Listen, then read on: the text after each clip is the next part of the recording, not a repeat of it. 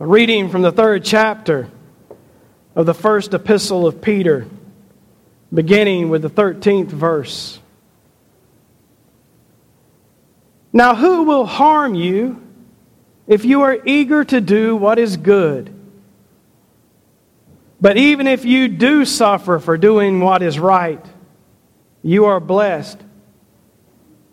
Do not fear what they fear, and do not be intimidated. But in your hearts sanctify Christ as Lord. Always be ready to make your defense to anyone who demands from you an accounting for the hope that is in you. Yet do it with gentleness and reverence. Keep your conscience clear, so that when you are maligned, those who abuse you for your good conduct in Christ may be put to shame. For it is better to suffer for doing good, if suffering should be God's will, than to suffer for doing evil. For Christ also suffered for sins once for all, the righteous for the unrighteous, in order to bring you to God. He was put to death in the flesh, but made alive in the Spirit, in which he also went and made a proclamation to the spirits in prison, who in former times did not obey, when God waited patiently in the days of Noah, during the building of the ark, in which a few, that is 8 persons, were saved through water. And baptism, which this prefigured, now saves you, not as a removal of dirt from the body, but as an appeal to God for a good conscience, through the resurrection of Jesus Christ, who has gone into heaven and is at the right hand of God, with angels, authorities, and powers made subject to Him. The Word of God for the people of God. Thanks be to God. It might seem like a weird way to begin, but hopefully when I get to the end, it'll make sense. You know, that's always the goal of this, that when I get to the end, it made sense. Stories told about a little boy who was a liar. That's hard to believe, isn't it? All of you who've had little boys. But stories told about a little boy who was such a bad liar that his parents had hit the end of their rope. They couldn't take it anymore. But they had noticed that when the little boy was at church, he told the truth. So it occurred to them, maybe we can confuse him. Maybe if we bring the pastor to the house, he'll think he needs to not tell lies at home too. And they said, you know what, maybe we should get the pastor to tell him a story about lying. So that's what the parents did. They talked to the pastor at the church. They said, Pastor, we want you to come to home and talk to our son about lying. So the pastor did. And he got there and they called the little boy out of his room into the living room, and they all sat down on the furniture with the plastic sheets over it. And the pastor looked at the little boy and said, why do you tell so many lies? And the little boy said, I don't know. And he said, well, let me tell you a story about something. That'd be okay? And the little boy said, yeah. And the pastor said, would you believe that this morning at church, while I was preaching, a big old giant grizzly bear came running up into the middle of church. And that grizzly bear came running down to the front of church, and I thought it was going to eat me. But then I looked, and this little tiny chihuahua came running in behind that big giant grizzly bear. And son, would you believe that little tiny chihuahua ran up there, grabbed a hold of that grizzly bear and whooped him, and then ate him? And the boy said, yes, sir, that's my dog.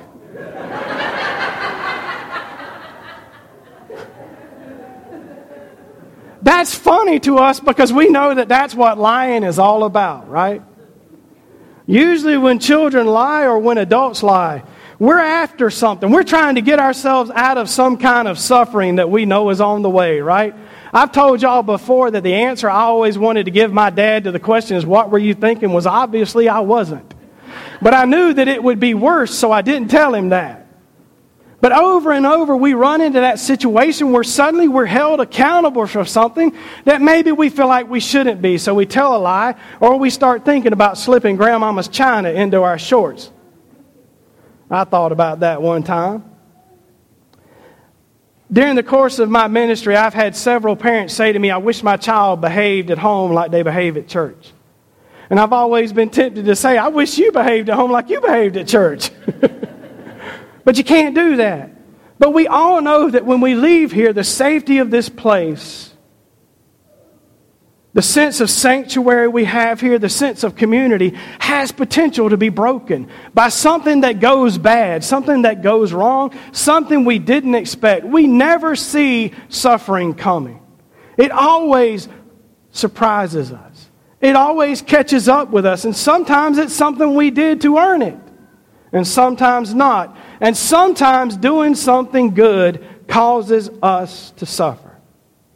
Sometimes doing what is right will put us at odds against our family. Sometimes it will put us at odds against our friends. Sometimes it will put us at odds against our coworkers. Sometimes we lose jobs because we do the right thing. And so now in our country we have something called a whistleblower law, right? It says you can't be fired for telling the government that your company's dumping oil in a river. It's hard sometimes to know that when we suffer, we join in Christ's suffering because Jesus suffered for doing the right thing. Jesus wasn't put to death for telling lies or doing bad things. He was put to death because He came and taught the people a kind of love that they didn't want to hear about. He challenged their sense of who God was and challenged their sense of who they were, and they weren't very appreciative of that.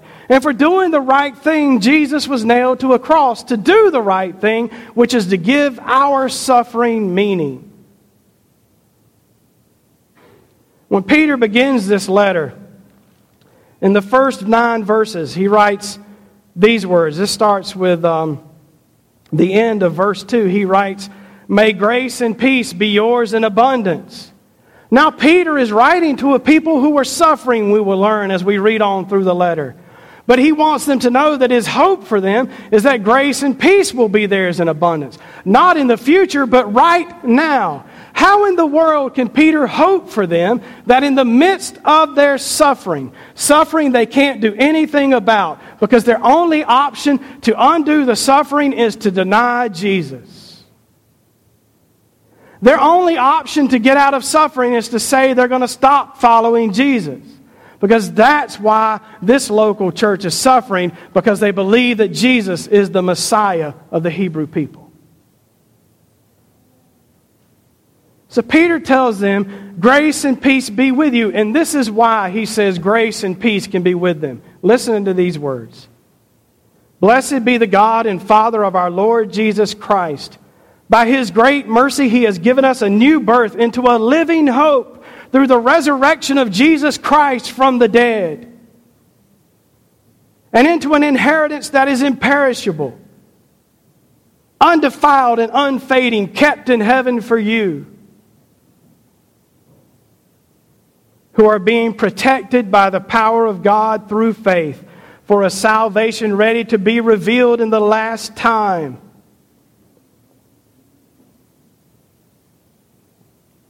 In this you rejoice, even if now for a little while you have had to suffer various trials, so that the genuineness of your faith, being more precious than gold, that though perishable is tested by fire, may be found to result in praise and glory and honor when Jesus Christ is revealed.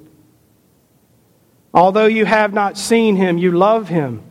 And even though you do not see Him now, you believe in Him and rejoice with an indescribable and glorious joy, for you are receiving the outcome of your faith, the salvation of your souls. Peter writes those words of hope to a church that is suffering, to people who doubt their lives, whether or not they can have life and follow Jesus, their physical right now life. And he says to them, there's something greater than that.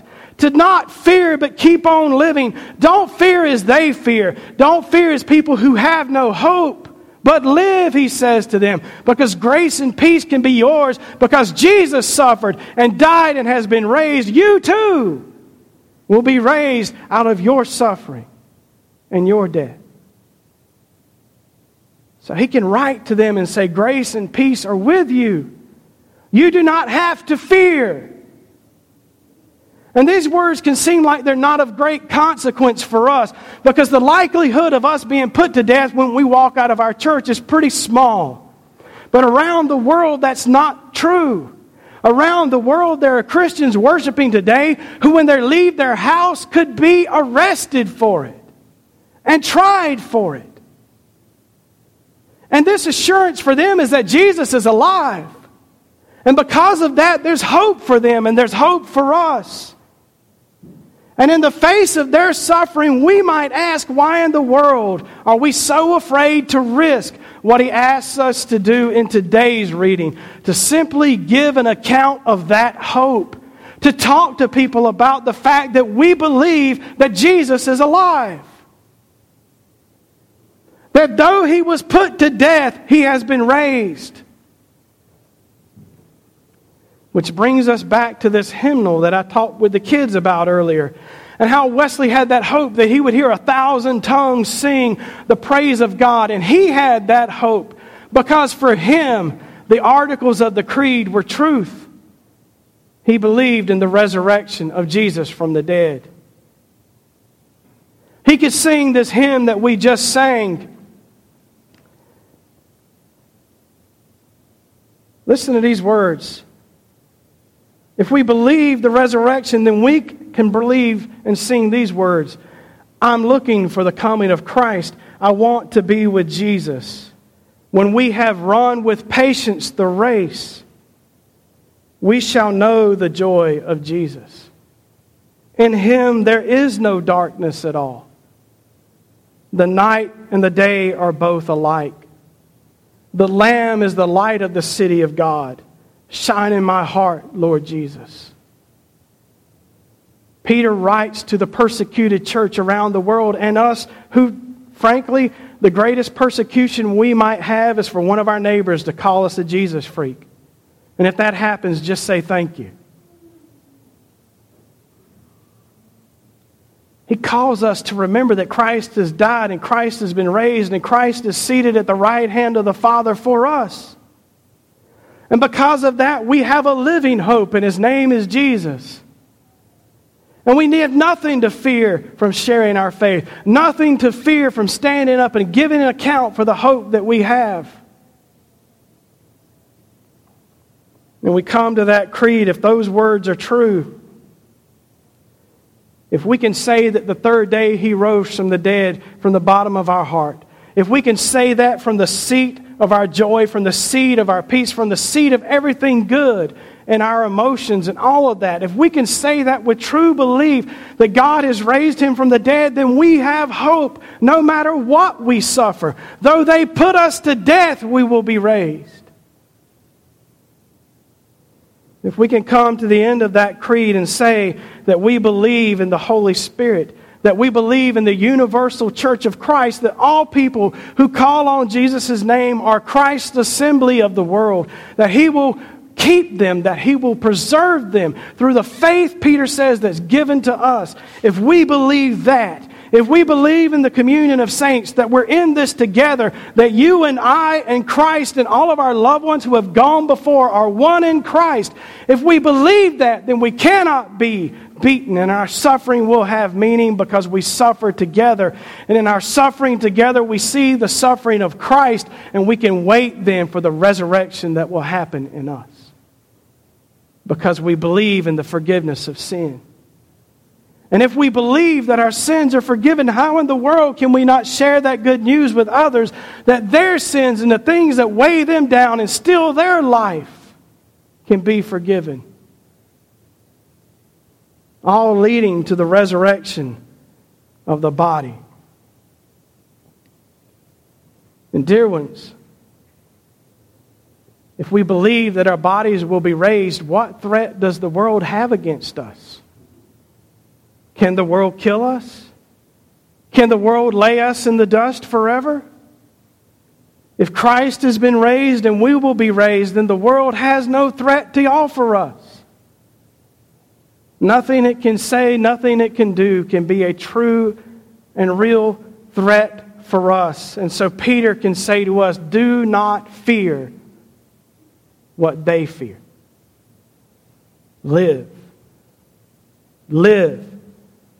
Do not be intimidated, but in your heart worship Christ as Lord. That's what that word sanctify means. It means to set Christ apart as your Lord, not the earth, not your fears, not your finances, not your securities, not your political party, nothing but Jesus. And just like Stephen, we're called today by Peter to put our first allegiance in Jesus and not to back down when it might cost us our life, because we have a living hope. Jesus is alive. He is risen.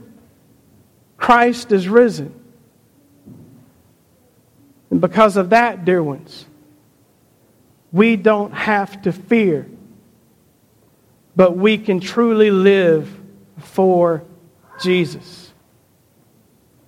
Not just for ourselves, not just for our own safety, not just for our own sakes, but for Jesus.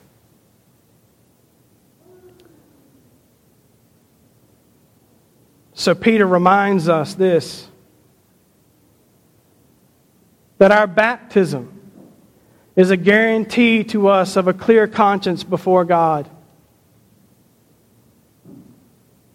A conscience achieved for us through the resurrection of Jesus Christ, who he says has gone into heaven and is at the right hand of God with angels, authorities, and powers made subject to him. Dear ones, if you are in Christ, you are safe no matter what comes. Do not fear, but live for him. In the name of the Father, the Son, and the Holy Spirit. Amen.